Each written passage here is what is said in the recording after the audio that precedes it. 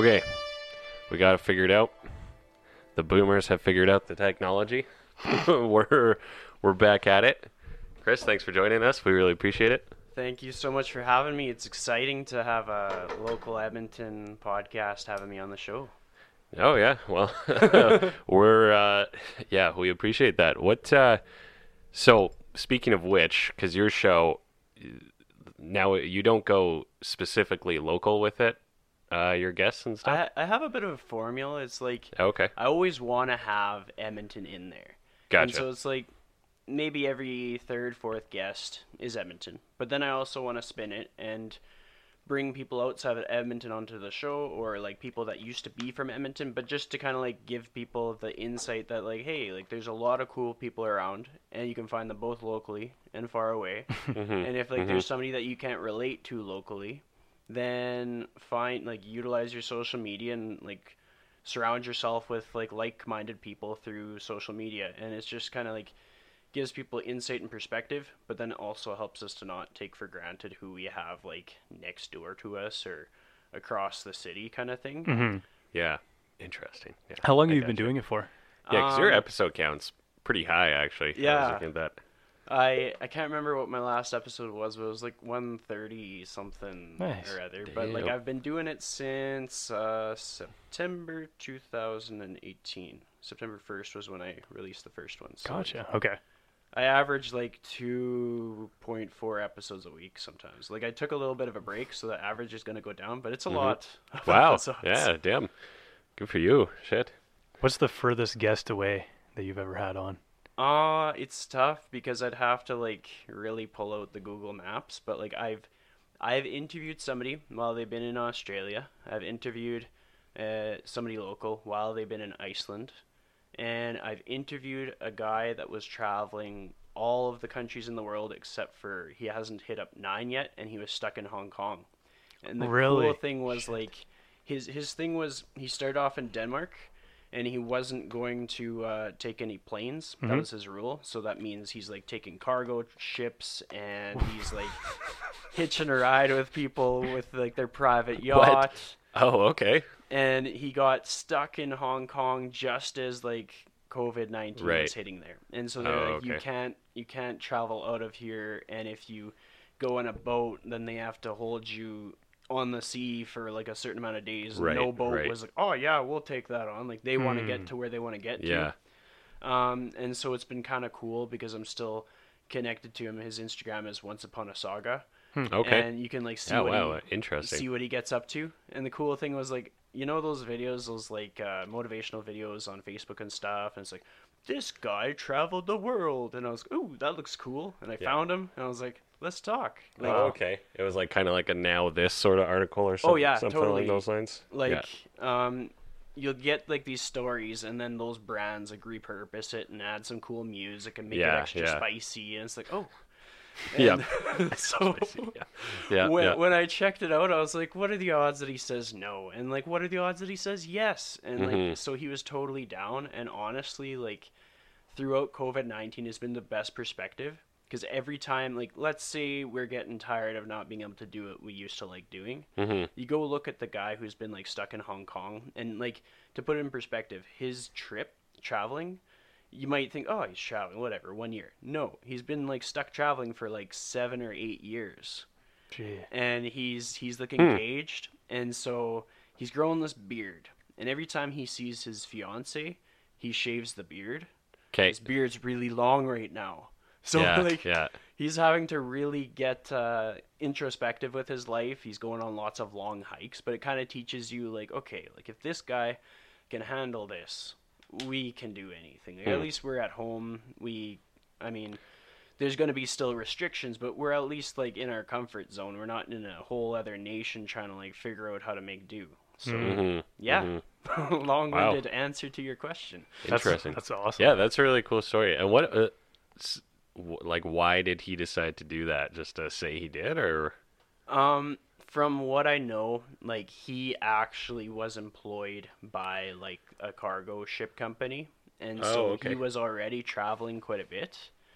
And so like when you travel, you get all this like life lessons from different things, and you gain perspective, and like it was enlightening for him to go to Africa, because you see, like, there's a lot more to Africa than just Africa. Like, I was watching something recently, and like a North American's perspective of Africa is that it's all just one thing, and we're seeing the poverty commercials on TV, which is unfortunately something that is like societally put in front of us. Like, we don't get that perspective that Africa is actually a very large continent, and within Africa are very, a lot of like, very different countries and diverse and cultures. Yeah. And like, they have big cities, they have industry, they have all this stuff, they have extremely talented individuals, they have like, there's so much more. But because we're in North America, what do we just don't know, you know? Yeah.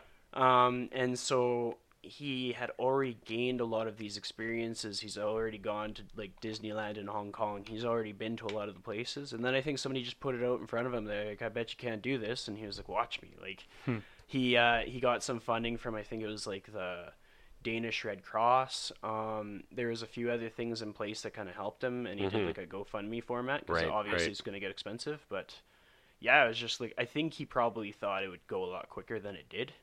But then it's kind of like, I'm always going to finish what I started. Like, that's the attitude that he has. Like, interesting. because it's a lot of countries in the world. Yeah, there's quite a few. 200, I think. Yeah, something like that. He just has 9 to go, and the thing is, they're just That's pretty tricky impressive. to get to by ship. Like, you literally have to know a guy. Has he been to Antarctica? I can't recall. I think he may have. Really? Honestly, I think that one is not on the list of the ones he has yet to go to. I actually know someone who's been to Antarctica Really? as well. Yeah. But they did because there's like a ship there that is kind of the like outpost or whatever. Yeah. And they move it once a year. And if you, they somehow got this like basically free trip, but it's because they like take the ship go back to Argentina and like move it down the coast of Antarctica or whatever to like a different location. But it takes like days, right? And it's it's not like a luxury cruise or whatever. So this guy I know and his brother went, and his brother set it up, and they got there, and then it was kind of like, oh shit, now we have to sit in this fucking boat for days at a time. But anyways. Interesting. I have no desire, but yeah, I don't know. That one feels like I get the travel, but that one's kind of checking a box if you ask me. Yeah, that is kind of like, so, Yeah, totally. ticking them off. Get it off the to-do list, you know? Yeah. Hong Kong, that's kind of an interesting place to be trapped right now. For sure. Yeah, just And politically is he everything. a Danish guy? Is that why? Okay. Yeah, that makes sense. Yeah, He's gotcha. got Danish heritage. I think he went to school, like, some people... He's not an Edmonton guy, is he? No, he's definitely. okay. He's no, European. no connections to Edmonton at all. Just found him. Cool. Just doing my thing, going on the Facebook, and I'm like, ooh, that looks cool. Yep. But I think he went to like post-secondary or something in the U.S., and so like he had most of his life he's already been around doing stuff, and Interesting. so it's kind of like a lot of people doing big things now have like a prerequisite earlier in their life, like sort of like a foreshadowing. I mean, like that's the experience that I've had and like the people that I've talked to.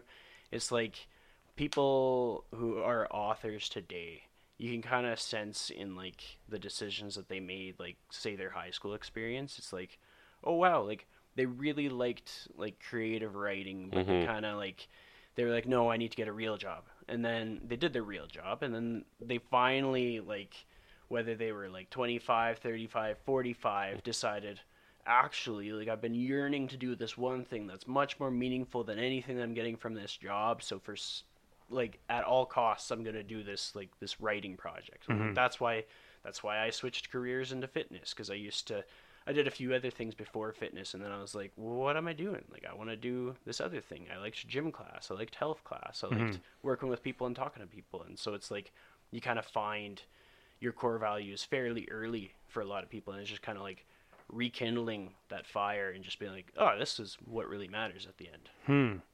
What else have you done for career? All right. Yeah, let's go through the list. Down the rabbit hole we go. Exactly. So I'll try and like I'll probably go through the whole thing, but I'm gonna add like context into where I kind of like found myself in my journey. Okay. So like my first job where I made money, I was actually like a self-employed web designer in high school. I really liked computer class. Okay. And I grew up in a rural school, and so it was like you kind of find your niche. And my niche wasn't the party scene, so my niche ended up being kind of like the stick to yourself, do your hobbies, do sports, do whatever. And so like I really liked, like I got into cross country because that, like, you could just like totally disappear in that sport. It's very individualistic and stay out of trouble. Mm-hmm. And I like computers because like the cool thing was I had a computer teacher that I finished every module he had, and so he had to design more modules for me. So like I could have graduated just on computer credits, and I was like, well, I don't think universities or anybody like appreciates that, but it's cool that I could have graduated on just computer credits. Yeah. And so I gained all these skills, and then I was like, I really like web design. And this is back in the day when it was like you were using like Dreamweaver, and you thought it was cool if you had a component of Flash on your site. Like, yep. Somebody doing Running Man or something. Yeah. Yeah. And so I was doing that. And so like mid 2000s for context, probably. Oh yeah, like something like that. Yeah. Like I graduated in 2010, so I would have been doing web design, like up to 5 years before I graduated. Gotcha. Okay. And I volunteered a bit. I did like I kind of practiced on doing some web design for like a local church I was going to, and for a camp that I was part of, and like some of these things that just ended up like you just practice what it's going to look like as the end product. Mm-hmm. And some of these things were actually a product that was sold. And so my first website that I did that somebody actually was interested in buying was for a Taekwondo studio. And so I was like, yeah, I could totally do this. And so that was kind of a good side hustle, and I did a bit of like video editing and stuff. And so like in high school, I was thinking I was going to be like computer creative. I was looking at going to Vancouver Film School. I got like shortlisted for like this high school intensive, so they picked a few people from around North America, and they were like, come on down for a weekend. So you pay for your flight and all that stuff, and then you get to experience like what the class would be like. And as soon as I was like really understanding what that industry was and what it was like to live in Vancouver, I was like, I don't think I can make a go of it because it's much more expensive to live there. Yeah. And it's one thing to be educated in the film industry. It's another thing to get a job in the film industry. Like, you have to like be a cut above the rest. You have to have an idea and like a why. Mm-hmm. And so because of that, I was like, okay, like I don't think I'm actually going to go to Vancouver Film School. Amidst all this, like my first high school job, it was like working at Safeway, and I worked at Sport Check for a bit. And I was still at Sport Check. I worked at Sport Check once upon a time as well. Nice. Yeah. We got like a connecting piece for Sport Check. We can bond over that. Yeah. The one in the mall, or which one? Well, you see, I didn't move to Edmonton until like 2011 or so. And so I started off my Sport Check journey began in the wonderful city of Wetaskiwin. Nice. And There's a Sport Check in Wetaskiwin? I opened it. Oh, so like okay. that's how real this is. There wasn't a Sport Check in Wetaskiwin, and then I was like one of the first like footwear managers there. That's funny. Oh yeah. And amidst that, I was like, oh, I'm not gonna like I gotta do something. Like I didn't know if I was gonna be able to make film school work, so I was like, I want to do something, and I should probably move to Edmonton because that's kind of like what you do. You move to Edmonton. Sure. Mm-hmm. So I moved to Edmonton. And I was starting up with Grant McEwen, and amidst that, I transferred to the downtown Sport Check. And as things went on, I was doing like classes at McEwen, and then I found I was taking on more shifts at Sport Check, and it eventually morphed into all Sport Check, no school, like maybe a few evening classes, but it's like go to the city to do school, and then you're just back at Sport Check. And then I was like, because see, during this time I was figuring out my why, and I figured at that time my why was you get like a certain amount of money per year, and that affords you to be able to do like your big boy steps, like you go get your home, or you go to dinner every night, or you go buy nice toys and stuff. And I figured, well, once I do that, then I'm feeling awesome. And so I spent like the better part of another year working at Sport Check, so maybe like 1 or 2 years in total. And then that's when one of my colleagues who was a manager at another store had started working for a stainless steel company, and it seemed like a really good environment, or just a good opportunity because it's like a startup company. And so I hopped on over there, and I was making way more money, and I was, yeah, I found it. This is it. And I was there for like 5 years. And as time went on, I was like, no, like this isn't it. Because like, when you, and I mean, relatively speaking, there's always going to be a job that makes more money, and there's always going to be a job that makes less money. Yeah. But in comparison to what I made at Sport Check, I was making a lot more working in the stainless steel industry and like in the warehouse. When it came down to like my personality, like I'm a person who like in high school I worked as a camp counselor, so I'm an empath, and I like connecting, and I like I care about people on a deep level. Like if somebody's sad, I feel that sadness. If somebody's like hyped up, I'm hyped up. It doesn't even matter if that thing has anything to do with me. I'm still gonna like feel that energy. And you don't really like when you're more of a laborer, you're not gonna really get that. Like, yes, I put that stainless steel pipe in the rack. Woo, And I was like, okay, like, why? What is my purpose? And amidst all that, I was those TSN turning points where somebody is like, this is where I started my fitness journey. Well, I had one of those, which is a big part as to why I'm in the fitness industry. There was a time when I was like, yeah, I'm fit. And like fit to me at that point in my life was fitting all this pizza in my belly. Yeah. Well, I mean, you put in your work day and then you're tired. Yeah. And you're like, well, I don't need to make a fancy meal. I got a job. I'm good. And so you call up Papa John's. He hustles on over with his pizza for you. Yep. And you got your beer on standby. And like a lot of days can go by where that becomes like your default routine. And absolutely, consistency pays off. You do that for enough time and you can gain some weight and kind of lose your cardiovascular. Yeah. And so like I joined in some Edmonton Sport and Social Club, do some dodgeball, kickball, all that stuff. I'm like, oh yeah, I played dodgeball this week. I am fit. And like that was by definition my fitness.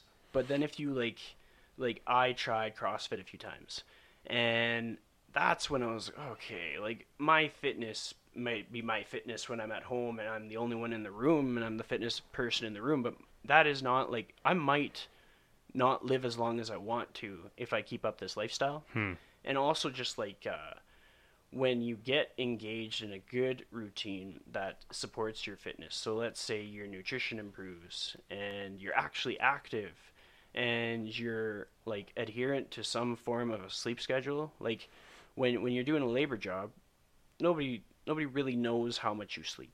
Like you could just be like, oh, let's go to the ranch. And then you go to sleep at 2 a.m. Like nobody says that anymore. yeah. But it's an example that was like relevant for the time that I was at that job. Yeah. You go absolutely. home and nobody cares when you got home.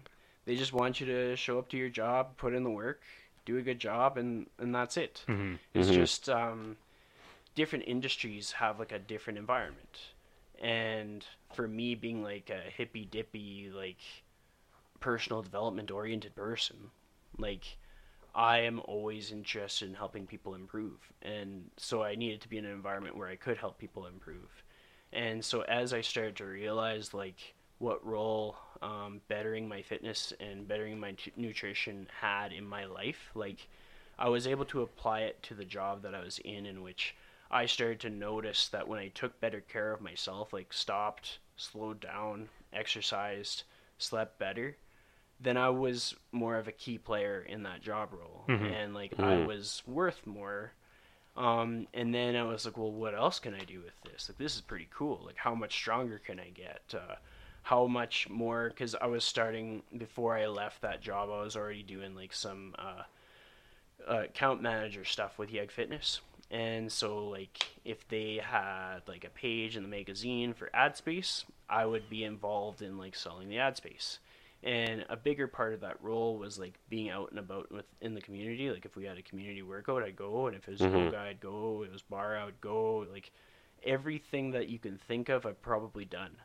And like regardless of the client, if the clientele was all females, it would be females and me. Let's do this.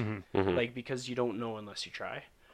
And I got really involved in like spin classes. I was going to a ton of those, and I was like, oh yeah, like now we're feeling pretty good about ourselves. Like I had gone to Hawaii a few times while I was working at this other job, and I just remember we did this big hike, and I was like, oh man, I'm tired, but like shirts off, I'm gonna take a flexing pic. So I'm like up on the hill, and I'm like flexing there, and I'm holding a stick because I was like, then I can do the thing like at Star Wars where like the guy's like holding the stick above his head, and he's like, I could do that, and we can reenact like.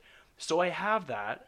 But then after I started taking care of my fitness and I look back at that picture, I was like, oh man, like you don't know how far you've like let yourself go until you start taking care of yourself.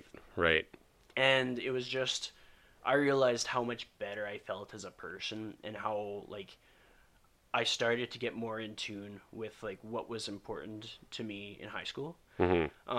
So kind of like just being self-driven. Like as a self-employed person today, I realize that's a better fit for me.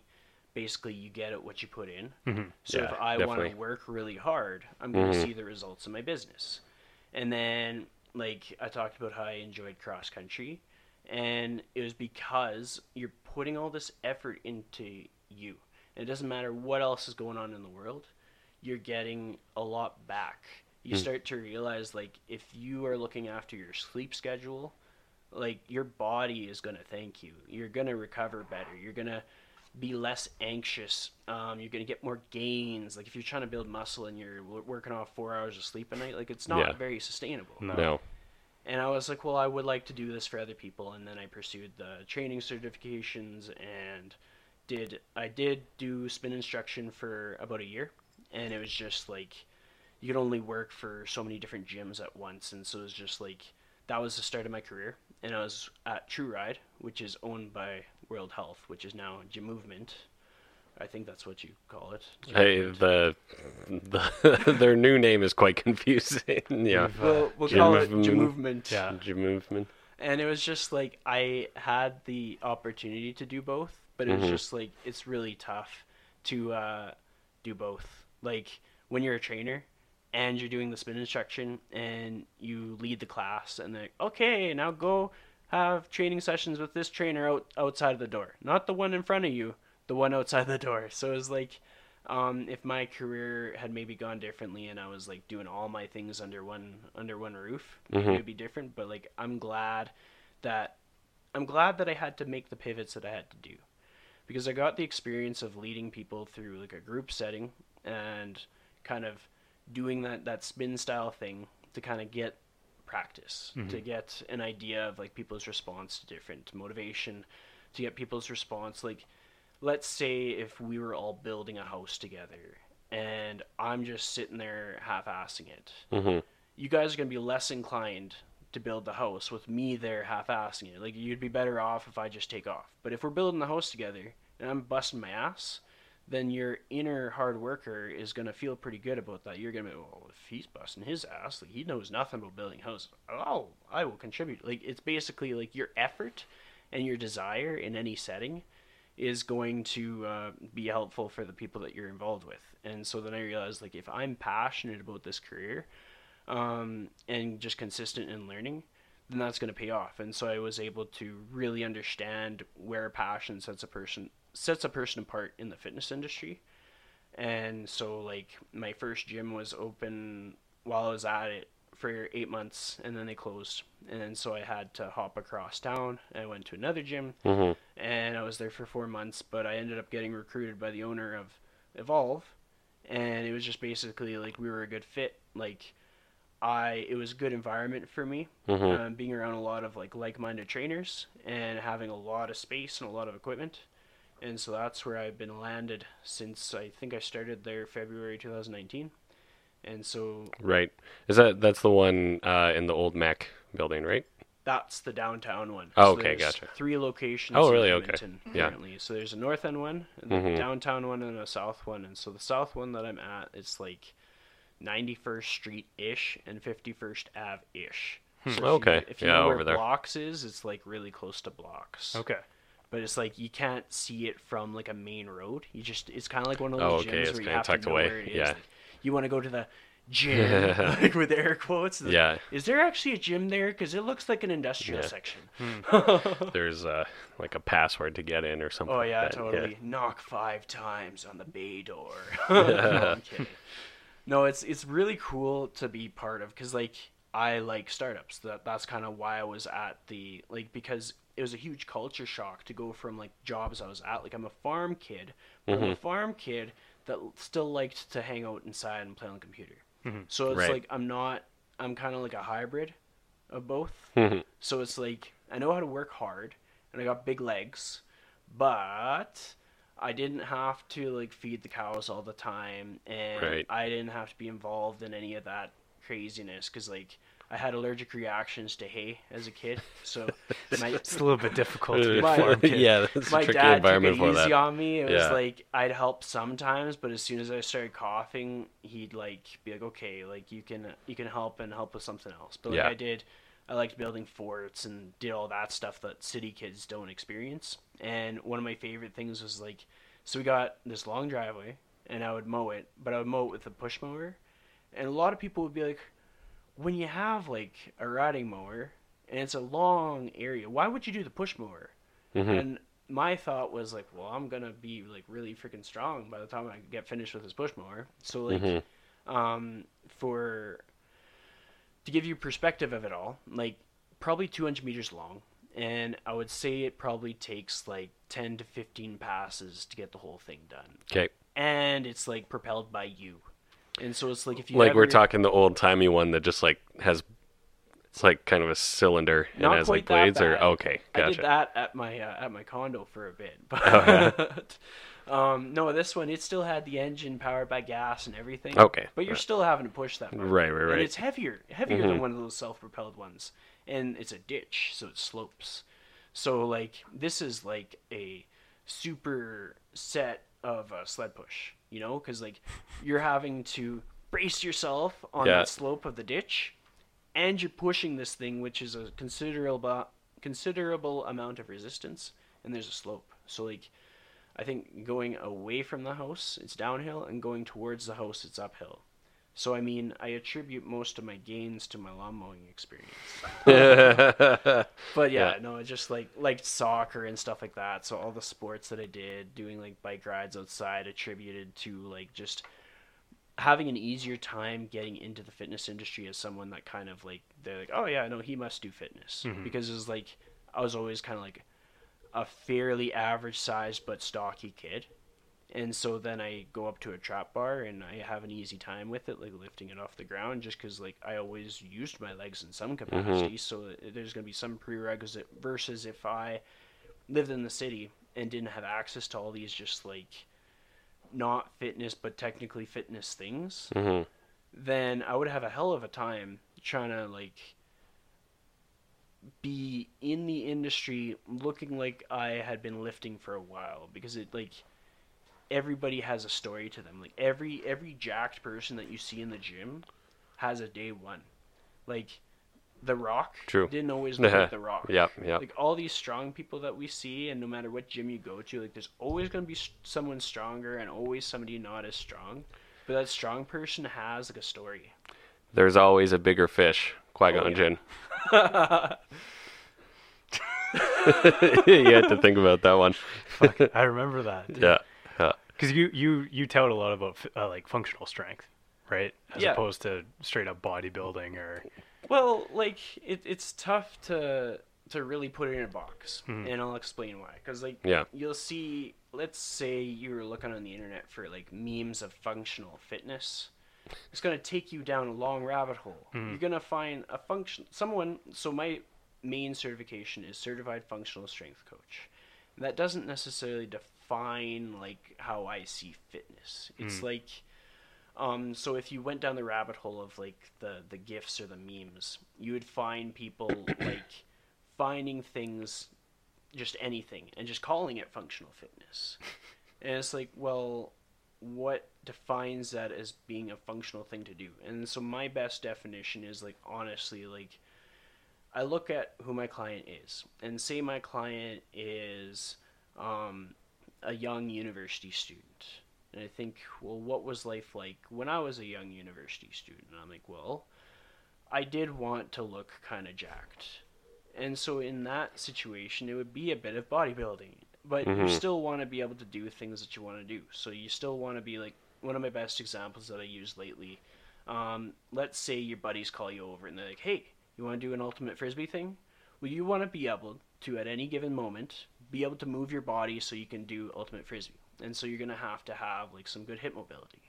And you're going to need to be able to move. Like if you run, you need to, like, in the best case scenario, if your body is capable of running, you want to be able to run. So maybe some running mechanics in there too. But then let's say my client was like 60 years old. She's not really interested in running. Well, I'm not going to make her run.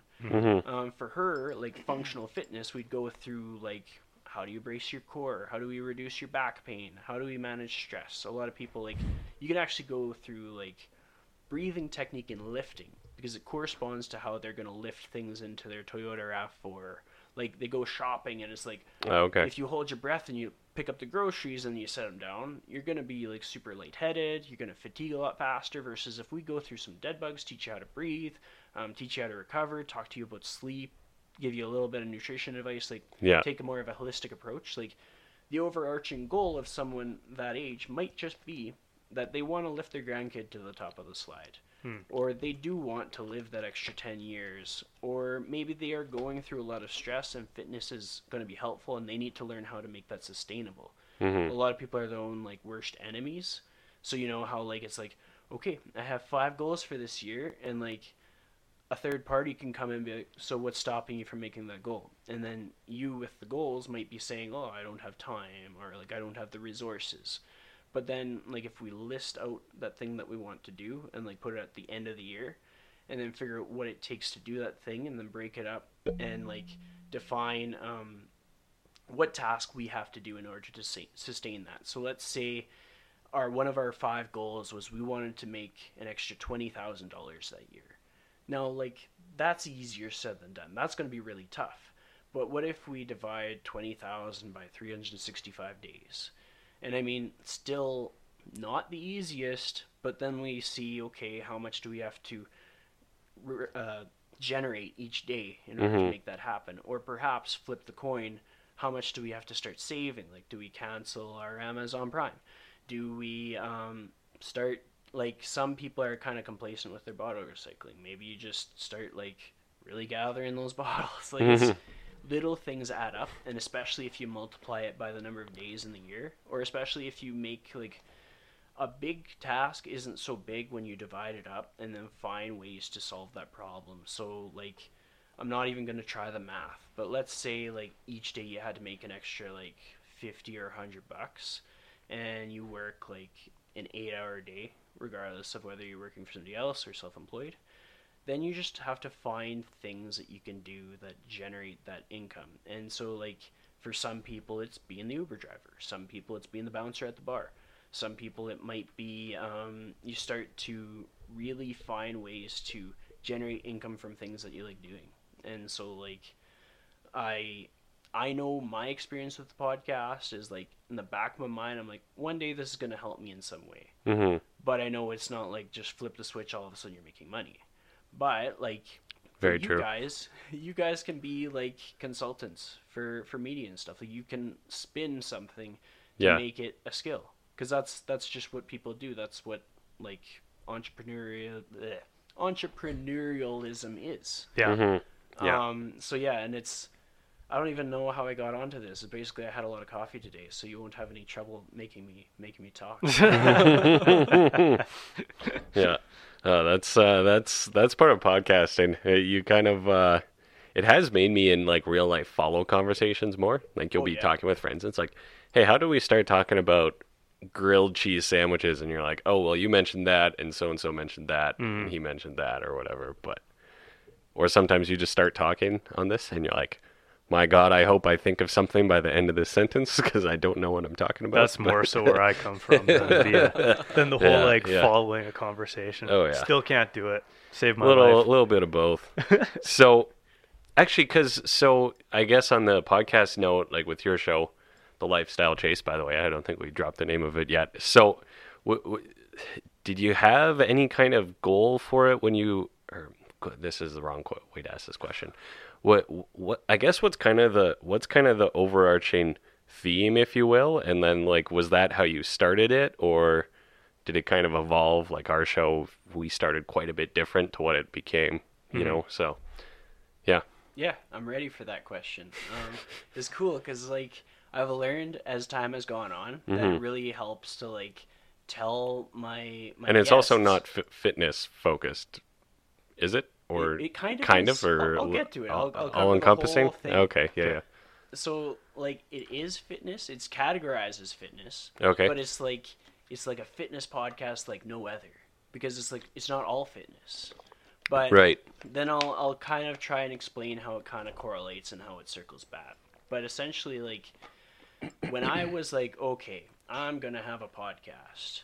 A lot of people, because there was like 4 or 5 podcasts that started at the same time, and like at the facility I was at, there was 2 other podcasts, so like 8 staff in the building, and 3 of them had a podcast. So it's like a lot of people can be like, oh, well, he just saw somebody else do it. But my thing was, and it kind of goes back to like just how I've always been. My mom made a comment the other day. She was like, you know, you don't get in fights with people. People just have to tell you to stop talking. So it was like, it was one of my things that just came naturally. Sure. And so Gift of the gab. Oh, for sure. And at the warehouse, I couldn't talk. Nobody wanted to talk to me. Nobody wanted me to talk. Like, so that was my old job that I had for 5 years. So I had a lot of like desire to get that out of my system. Sure. And then I was a fan of podcasts, still am. I tend to like basically, you see me put out a lot of podcasts, but I also listen to a lot of podcasts. It's like non-stop. Mm-hmm. And I was really enjoying what I was getting from conversations, to be able to hear other people's stories. And I'd get to the end and I'm like, well, what about this? Like I found that I was asking questions like subconsciously that a lot of people weren't. And I was like, well, what easier way to get those answers than to just ask them myself? And so as far as like the overarching theme of it goes, I'll tell you about a teacher that really shaped my life in high school. So his name was Mr. Axelson, and he was a guy that always believed in people, like always believed in like your potential. And like I was horrible at basketball. And grade 7, I come to this big new school, and like Mr. Axelson was like 7-ish feet tall, like big tall guy, and he was always so convinced I'd be 5'10", but I'm 5'8".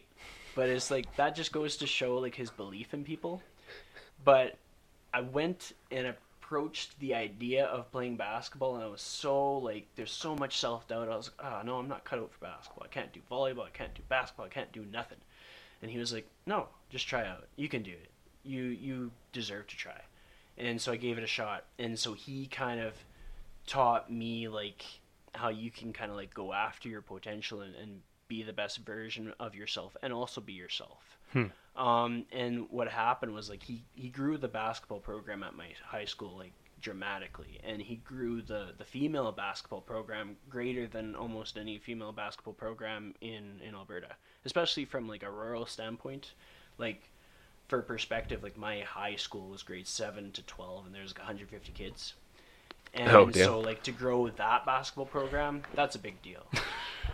And so is it recruiting from grade 2 or what? Well, I mean, like it's just you're getting the best potential out of every kid on that team, and you're teaching them to communicate with each other better than they've ever communicated before, and then they can transfer that to like so many other applications in life, and it's gonna help them perform academically. And for one person to have that kind of an impact was pretty huge.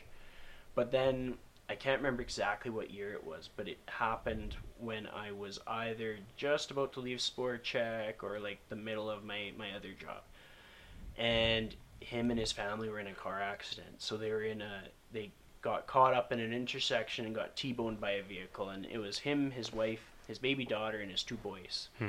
And so the world lost Mr. Axelson and his baby daughter. And for me, it was like, that's when I started to think like life is short. That's when I started to think about people that I look up to, like people that really made an impact on me and believed in me.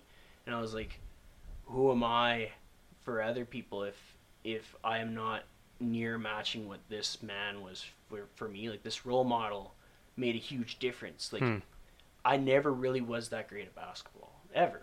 But the fact that he believed that I could be, and he, like, saw it through that I improved. Like, I improved at the sport, and if I applied myself, I could get results. And it didn't matter if it was, like, academic or personal. Like, he was always there for me. And so to have that, and to kind of, like, basically it was like, I would always think about, what if I lost someone else that had that kind of an impact to my life? Like, how would I handle it? And so no podcast was talking about anything like that. And it's not like all of my episodes are sad, but no podcast was talking about, like, what happens if you lose a loved one? What happens if you have a kid? Like, all these lifestyle things. Yeah. And then it was, who is listening to my podcast? Because I have a diverse client base. You look at fitness podcasts, there's not nearly as many female guests as male guests. You look at fitness podcasts, there's not as much diversity on that podcast as there might be in the audience of people that train. So, like, we all know, like, here living in Edmonton, guaranteed we got some diversity in our life.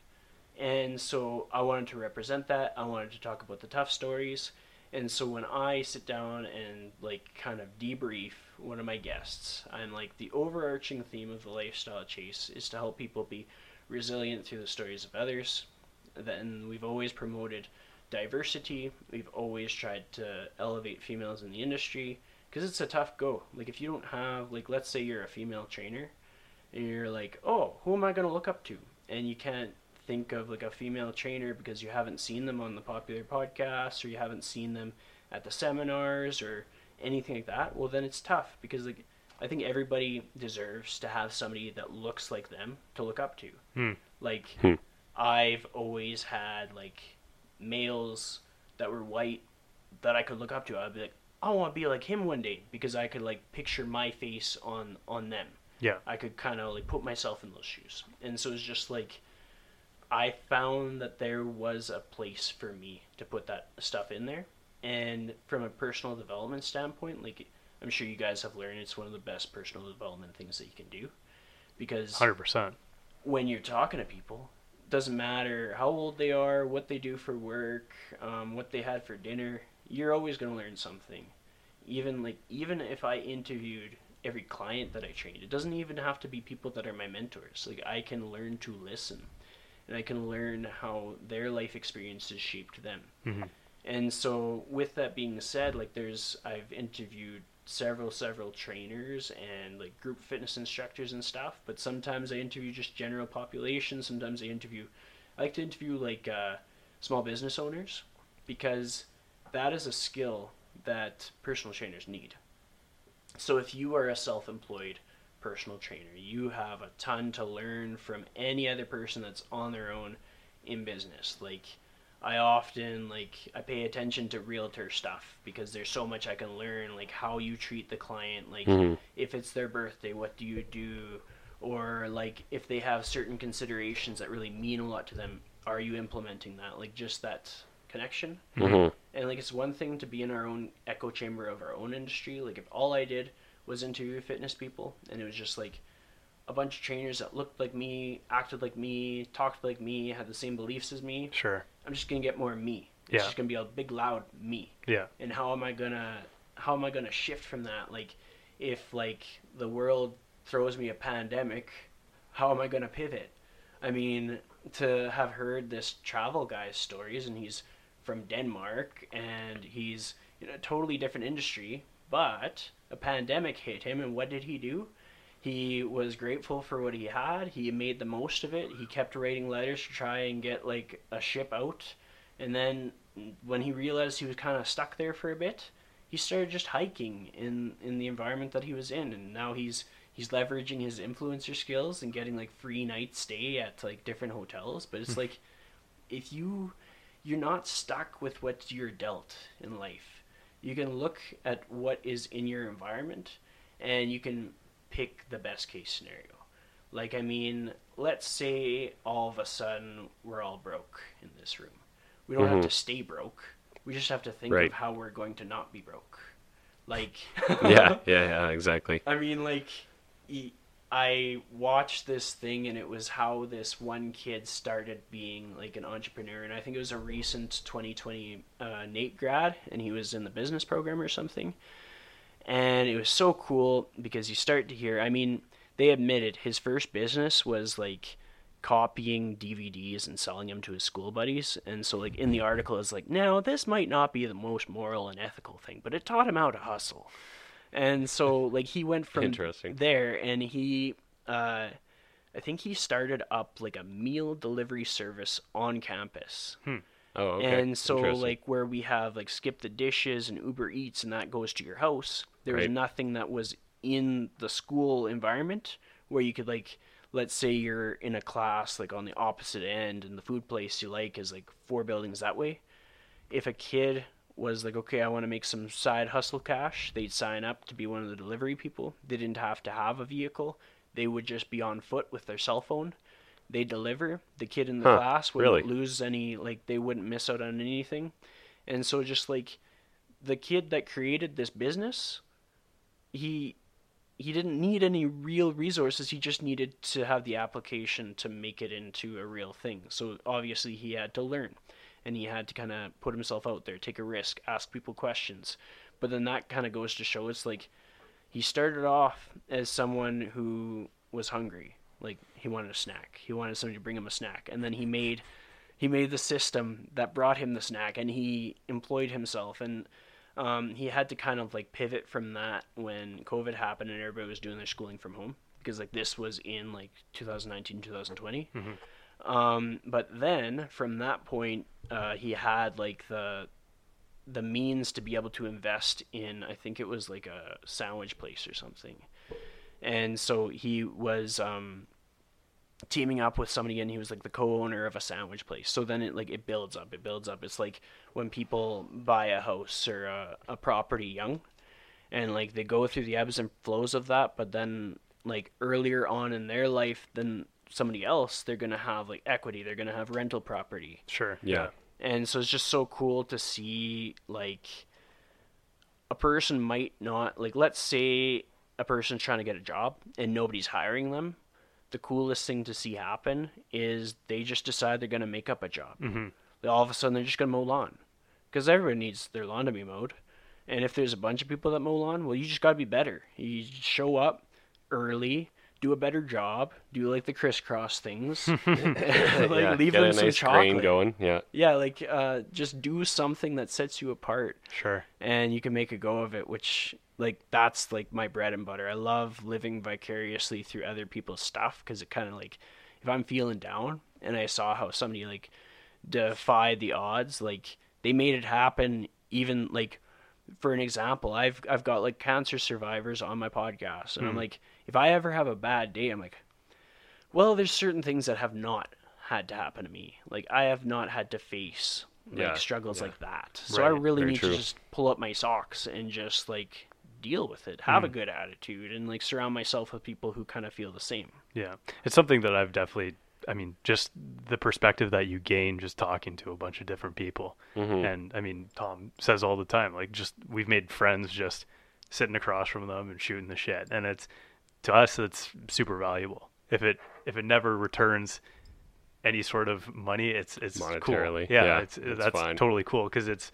the conversations that you have, and I mean it's this consistent flow of content that I mean you can go back to, and almost just like it's your file of conversations you've had, and well, I have that actually recorded, so I can go back to June 25th, 2020, and have this conversation again, type of thing. So. No, it's super handy. Like I like that premise, because I think about conversations that I've just had in general, and now I'm thinking about the volume of conversations that I've had that were really useful in that time in the space that I was in. And kind of the way I've noticed that years go, and it's not like I'm Yoda or anything, but like I noticed that in my year I have like certain phases where it's like, okay, this is the part of the year where we're kind of like in lower spirits, and this is the part of the year where we're in higher spirits. Certain topics are helpful, like you get introspective with certain guests and they really make you realize what to be grateful for, or you find joy in the things that you weren't finding joy in them because that person really did. Like, for me, I get to be able to talk to my parents, and a lot of people as we age aren't going to have that. And so it's always something that I'm super grateful for. Like, I have this thing where it's just like, I always call my parents like every day. And it's Oh, like, really? Oh, people good are for going you. to be like, oh, wow, yeah. But my thing is just like, when my parents were born, they were like the youngest in their family. And so like their parents were significantly older than them. Mm-hmm. And then when I was born, my parents are significantly older than me. So like I think when I was born, my parents are like 38 or 39 or something. Like they are born in 1953. And Oh, really? they still are looking very youthful and Mhm. fresh, very fit. Good for them. Good Their for them. age doesn't show. I'm just Yeah. like making sure they don't get mad at me. Yeah. But in any case, it just means that for me, because I'm a little hippy dippy, not everybody's gonna have the same experience as me, and I totally understand that. But it's just like I don't want to take that for granted. Like if their health is good and their memory is good, then I want to soak it up. Because I never got like the grandparent For sure. experience, and so I'm like, well, I'm gonna soak up the parent experience, and like I don't know what the situation will be for me providing them grandkids, but like if my grandkids were to get to meet them, that would be wonderful. But like right now, I'm a bachelor, self-employed, so like, what are the odds? Like, True. you don't get one without the other, kind of thing. Like, you know. But Yeah, absolutely. Yeah. Yeah, it's, I don't know, it's nice getting to talk to people in like such a way like this, and you meet so many people who, for me, there's a lot of people we've met where it's been like they make me want to kick my own ass just because they're like such high achievers, overachievers in whatever way, and then that kind of, puts me in another gear where I'm like, okay, I could probably work a little harder today or whatever, right, or tomorrow, and so on and so forth, right? Yeah. And some, I don't know, but we're more, technically our category is comedy, so a lot of our episodes are just literally goofing around, but it's still fun too, right? So, yeah, and yeah, it's nice to go back to a conversation, like it's just so interesting, and we are unique in this way that we can all relate to this, just having a conversation recorded of you that you can go back and listen to and like re-experience the exact conversation again. Yeah. Yeah.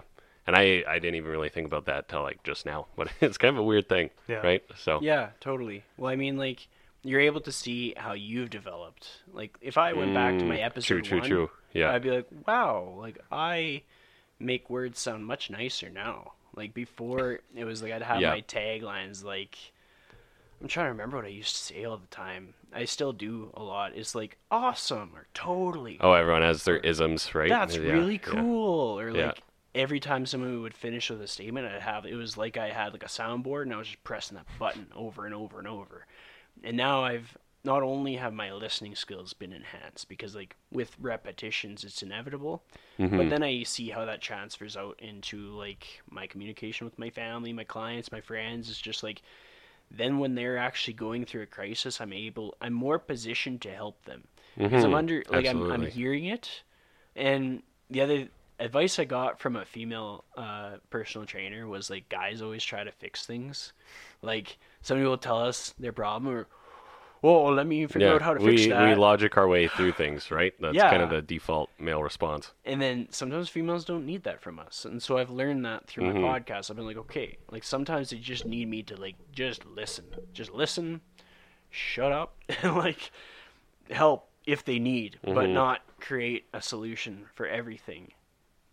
Yeah, it definitely makes you a lot more articulate, if anything, right? And then even this is so hard to describe to people, but speaking of going back to like listening to episode 1 or whatever,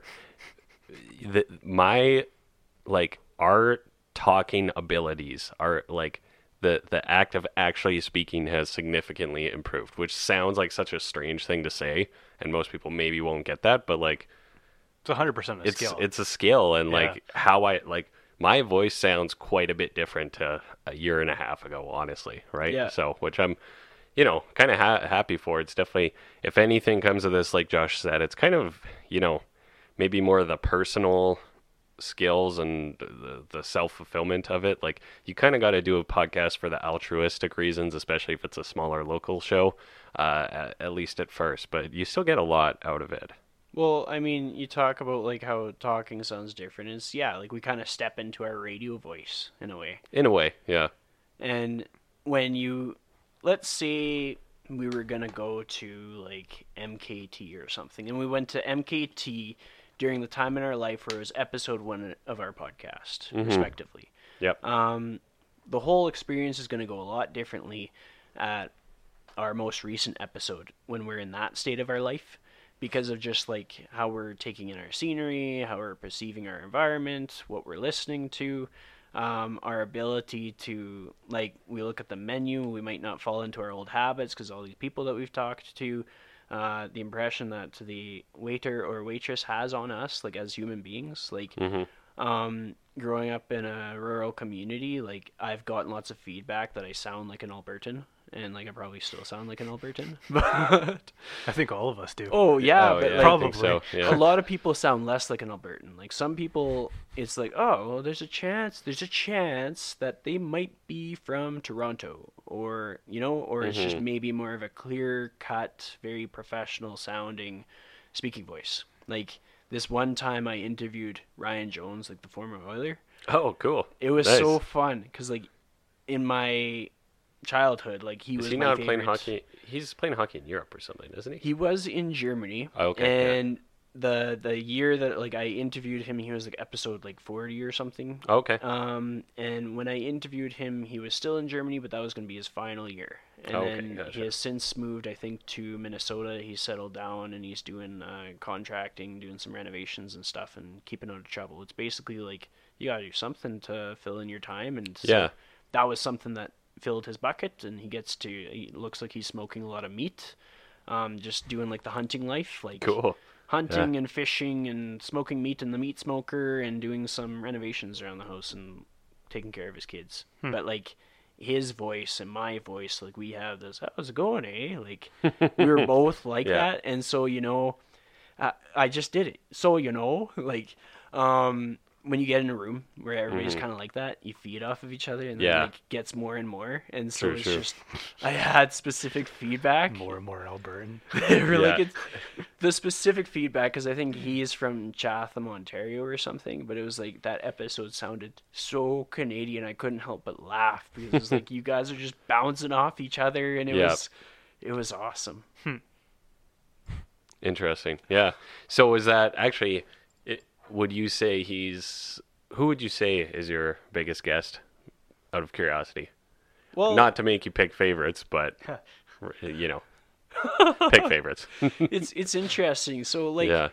there's so many ways to look at it because there's like guest episodes where like I felt super fulfilled with that conversation, Yeah. and there's guest episodes where that guest just had a huge following. And there's guest episodes where like they've been on a lot of podcasts, but then because of what I asked them, the episode took off. There's one episode that's a very popular episode, and that's with Dr. Farah Sharif and Naheed Sharif. And part of that is because like they're very important people in my life, and they played a big role in my entry into like this fitness life that I lead. And so it's like that connection specifically makes a big impact on like the listener's experience. Like let's say I knew nothing about them, or And like, who/what are they okay, exactly? so to give you some backstory, like I met them through attending spin classes, and so this was still when I was at like the old warehouse, and then so Dr. Farah Sharif, she is a professor at the U of A, and she teaches teachers to teach, and one of her specialties is anti-racism education, and just kind of like teaching people how to approach like the school system through like a sense of diversity kind of thing. Like Yeah. you can teach education, you can teach math, and you can teach social, and then you can teach like essentially the awareness to understand like society as a whole, our place within society. certain responsibilities for educators in like how they are educating youth and such. And anyways, she was a spin instructor, and so I knew her as a spin instructor, and the self-awareness that I received from being in those classes, like all of a sudden I was like, I've been like settling for like 6 out of 10, Chris. Like I've only been putting out 60% of what I could put out into this world. And somehow like dark lights, stationary bike, get some crazy techno music in there and stuff. But like they pick your songs, they pick your hype songs. Yeah. And you get this weird self-awareness. And so that kind of, I was like, oh wow, like these people I'm meeting, like they can make me into a better person. And just over time I found myself, I was going to a lot of her classes, and then her husband Nahid was there, and you just kind of like, it's like you hang out at a place, you like the place, you make friends from that place. And then there was lots of different locations. Like when I was at True Ride, she trained me to be an instructor. I hung out at a few other workout places, and she'd be there too. And so it's like you kind of find these people that are kind of very important people in your life.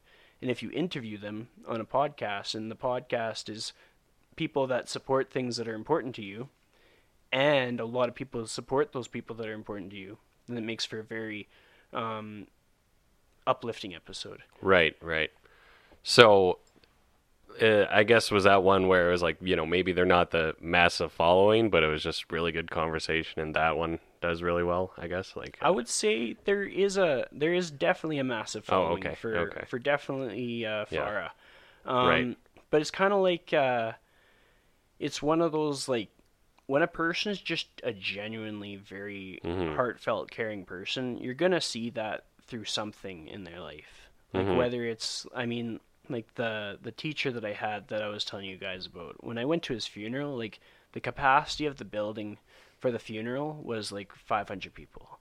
The high school was only like 150 people in a year, kind of thing. So like obviously he had been at that school for a number of years, and he's gonna have impacted a lot of people's lives. But I wasn't even in the building. That's how full this thing was.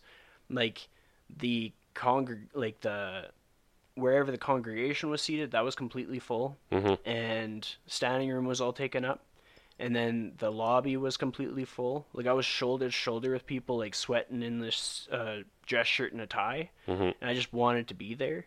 And then the people that arrived after were outside. They couldn't hear anything. Like they might hear the odd bit of a speech here and there because we had the door open, but they were just there to be there.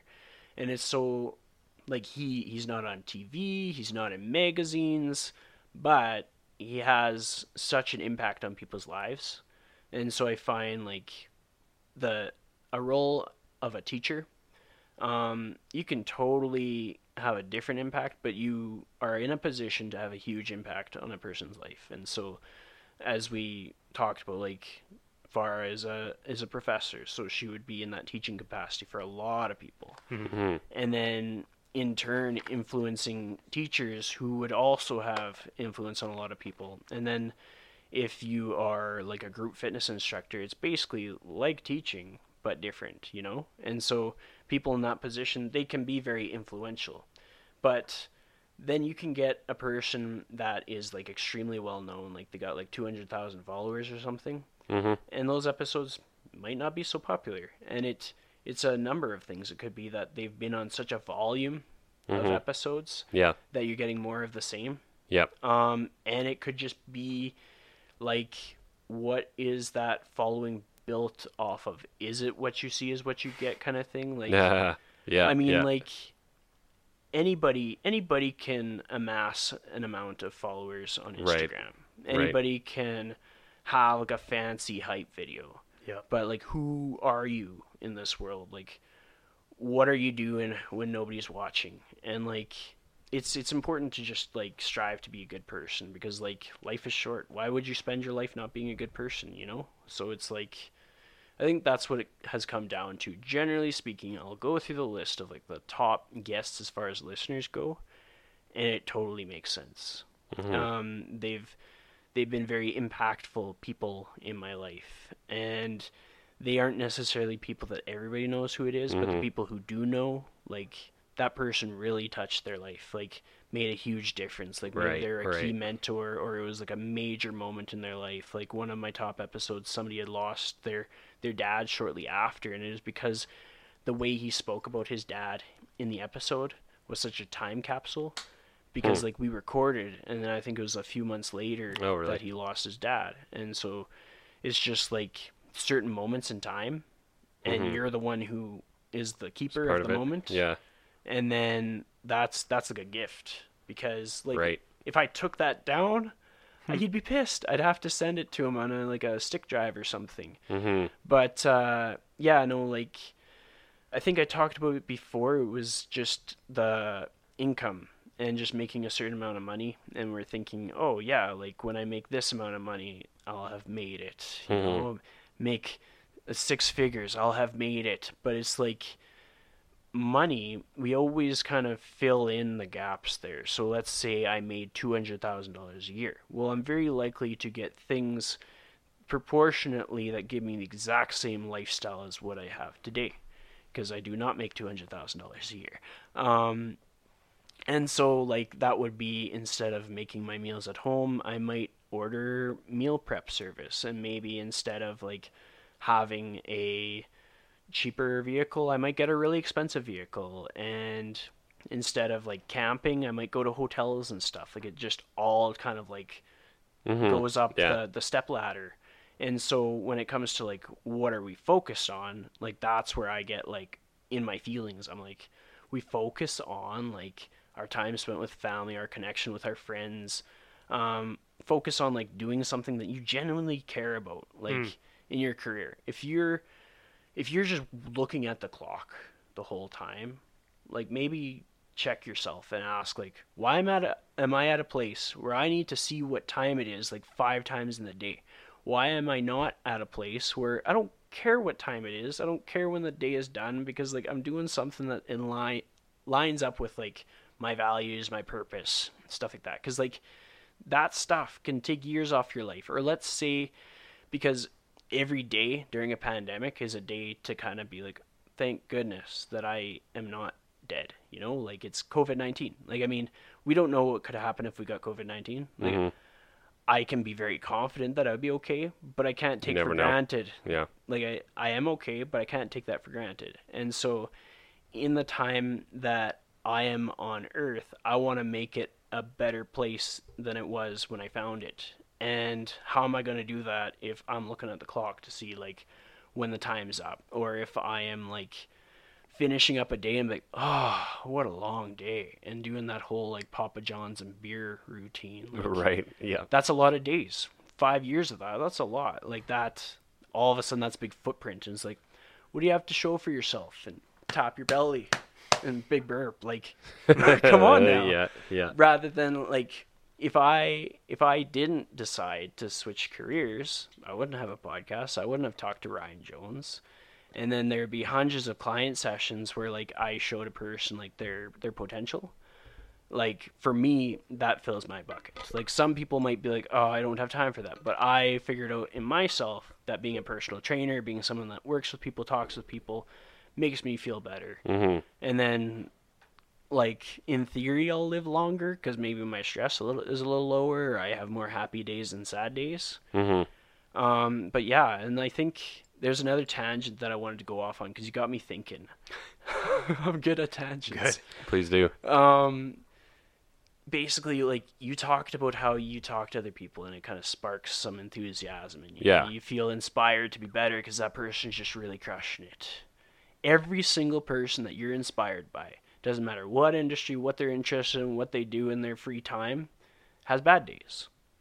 Like, so it's almost better for us to really understand that they have bad days so that we know that they get back up after that. If we're so focused, like, let's say we're both focused on Joe Rogan, and Joe Rogan made his big contract with Spotify, and we're like, we are podcast hosts, he's a podcast host, and we're frustrated because we're not where he is. Yeah. What if we got, like, really in tune with what it was like for him to get there? And so, I mean, Fear Factor wouldn't have been his first job. his podcast wouldn't have been his first time speaking in front of people. Any of his physical achievements wouldn't be the first time he tried that. Anything that he's good at, he probably really sucked at one day. But the difference between him, like, in order for him to get to where he was, he had to start that thing. And so then we remind ourselves, like, no matter how bad we want to be like Joe Rogan, or how bad we want to be where we want to be, it's good that we started. We shouldn't stop.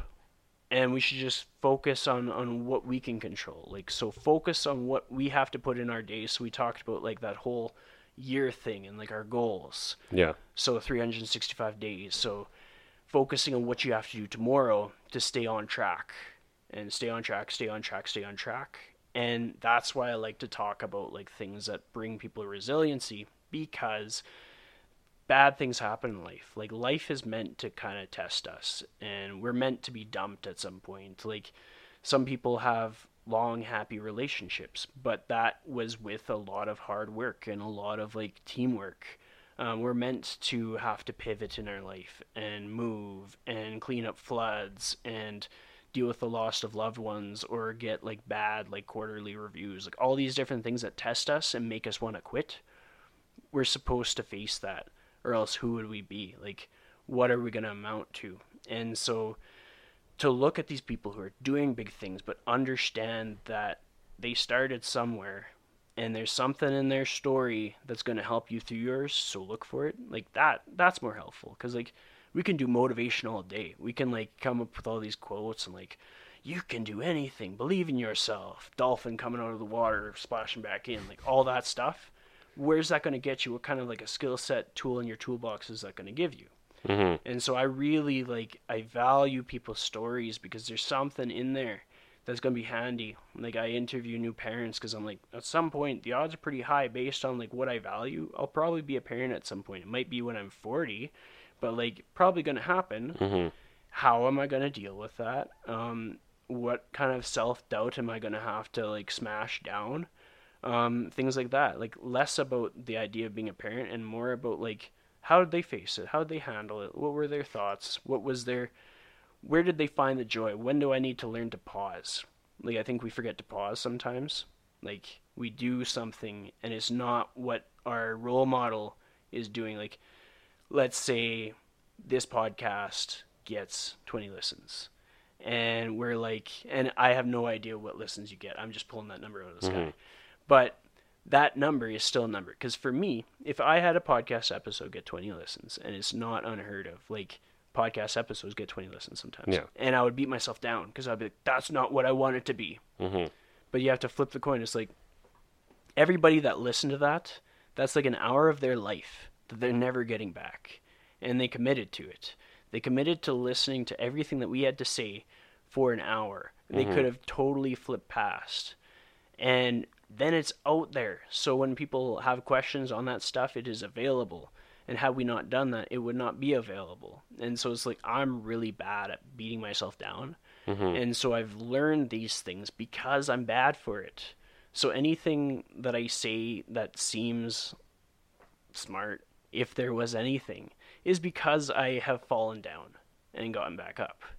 And, like, when we're looking at people and we're like, that was wise, because I have lots of wise people in my life, and I love it. Like, I love being surrounded by people who have insightful things to say, who kind of give me that wake-up call, who give me a lot of perspective and help me learn, even if learning is uncomfortable. But everybody that has that knowledge got it very painfully. Like, something bad happened to the strong people in this world, and they're still here to show up to every challenge that they're faced with. And so it's so cool to be able to tap into that and to recognize that in people. Like, then we get to, so for me, from a fitness standpoint, I'm working with different clients. It's one thing to say, you can do this, just like stop there and walk away, and they've got like this heavy weight in front of them, and they're like, well, can I? But it's another thing to say you can do this and be able to articulate why. Like, to be able to give them the formula to, like, okay, no, like, the thing is, you can do this because on this sheet of paper, your program, you did this amount of volume with resistance. And the cue that helped you the most was breathing and bracing. And I noticed that you've been getting better at breathing and bracing. So if you just keep that up, based on the numbers I have here on this program, you've got it. Mm-hmm. And then if say a client lost a loved one and they wanted to train that day, it's one thing to say, you got this, just go and push that sled. But it's another thing to like sit down with them at a table somewhere where you can just like have a chat and be like, you know what? I've been through that. Like I've lost someone, and it can be like, because we're all going to have lost someone, and we're going to have like key points to really connect with that person. And then they understand that they're not alone. Like they know that it's not just them against the world, that you do understand where they're coming from. And then the wonderful thing about amassing this volume of podcast episodes is there's things that I haven't had to face yet, but my guests have. And sometimes, like, I know that a guest has a story that's going to be helpful for a friend of mine or a family member, and I can just be like, this episode is about this, this, and this. You don't need to know why I think you should listen to it, or like, I just think this is going to be a really good episode for you to listen to on your own time if you want to, and if you don't, that's okay too. But then it's just like, I can pretend that I've experienced everything there is to experience in life, but it's far from it. Like maybe like 1/1000th of like the average 28-year-old's life. Like I have lots of things that I can experience. But if I have other people in my network that have experienced stuff, and I know how to connect the dots, or I can like give the person the opportunity to connect the dots themselves. Like sometimes people don't know what they're going to get from listening to a podcast until they listen to the podcast. And by accident, they might realize, oh, wow, like I didn't realize I was going to get that much out of it. Well said. Thanks. Sorry, I talk so much. No, I had to. Yeah, that was really good. I had to take some of that in for a second there. No, I think people are going to get a lot out of this one, to be honest. True. So, thank you. Yeah. Yeah. But on that cheery note, actually, so not to totally spring this on you, but I noticed you do like a challenge at the end of a lot of your episodes. Do you have a challenge to drop for people who have listened this far for today? Honestly, a challenge has come up with a lot of my guests is I really like this one. This one was from the recent one, so I'm just going to carry it over. And it's like, cool. Contact somebody by video message and then tell them why they matter to you. Tell them why you love them. Like, I mean, dudes, if you got like dudes in your circle and they're your bros. When's the last time you told a bro that you loved them? And like it could totally seem like super sappy and like, Chris, like get off our show. You're being really weird. But in trying times, you gotta have that connection.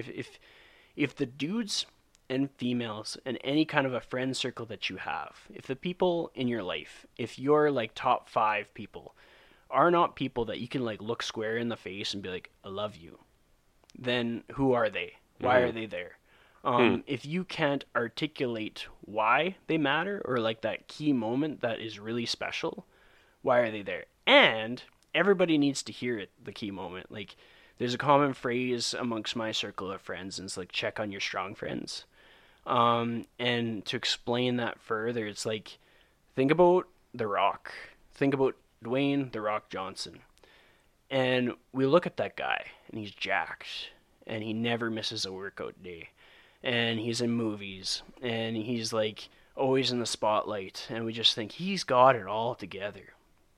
Pretty good chance he needs to be checked on. He's your strong friend to check on. And so you transfer that to your own lifestyle. You think about like the bosses of the world and like the leaders, the mentors, not just the people who outwardly say, I've really been having a hard time. They need to be checked on for sure too.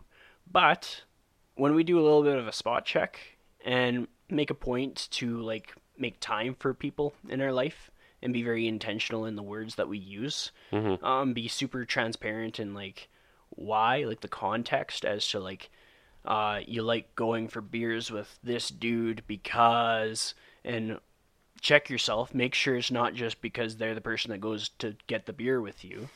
Because I think a lot of people have like that moment where they're like, okay, we ran out of beer in the fridge and I tried to talk to this guy and we realized there was nothing to talk about. Like when there's still something to talk about and there's nothing that helps you talk left, it's good to still have something to talk about at the end of the day, you know? Because I found that like you can go to like a gathering, and at that gathering you will have a beer, and then you can talk to all kinds of people. But if you can go to like, I don't know, just any kind of a meeting, like a board meeting or something, and you're able to make connections with people, kind of like similar to the skills that podcast hosts get, like all of a sudden we're like, so what's your favorite color and why? Like when you're able, just a super generic example, but it's just like when you're able to seek that connection, you're getting a lot more out than if you aren't having those connections, because basically we're the product of our environment, and if our environment are a bunch of people that we're able to really vibe with, that we can go through our tough days with, that we can be on the same level with, we're going to be a lot more resilient to whatever the life throws at us. And if 2020 has taught us anything, it's that we could probably use some resiliency. Like, we don't know what's going to happen in this economy and stuff, but yeah. Awesome. Cool. Well, I guess we should, and on that note, probably call it an episode there. Yeah, thank you Chris, so much, thanks so much for joining us. And everyone be sure to check out Chris on the Lifestyle Chase. I'm assuming you can search that on any podcast platform. Yeah, for sure. Up. Just give it a Google and it'll find it. We'll drop some links too. So, sounds good. Yeah, thanks again. And on Instagram and all the other places too, right? Absolutely. Sounds good, my man. Thank you so much. So much for having me.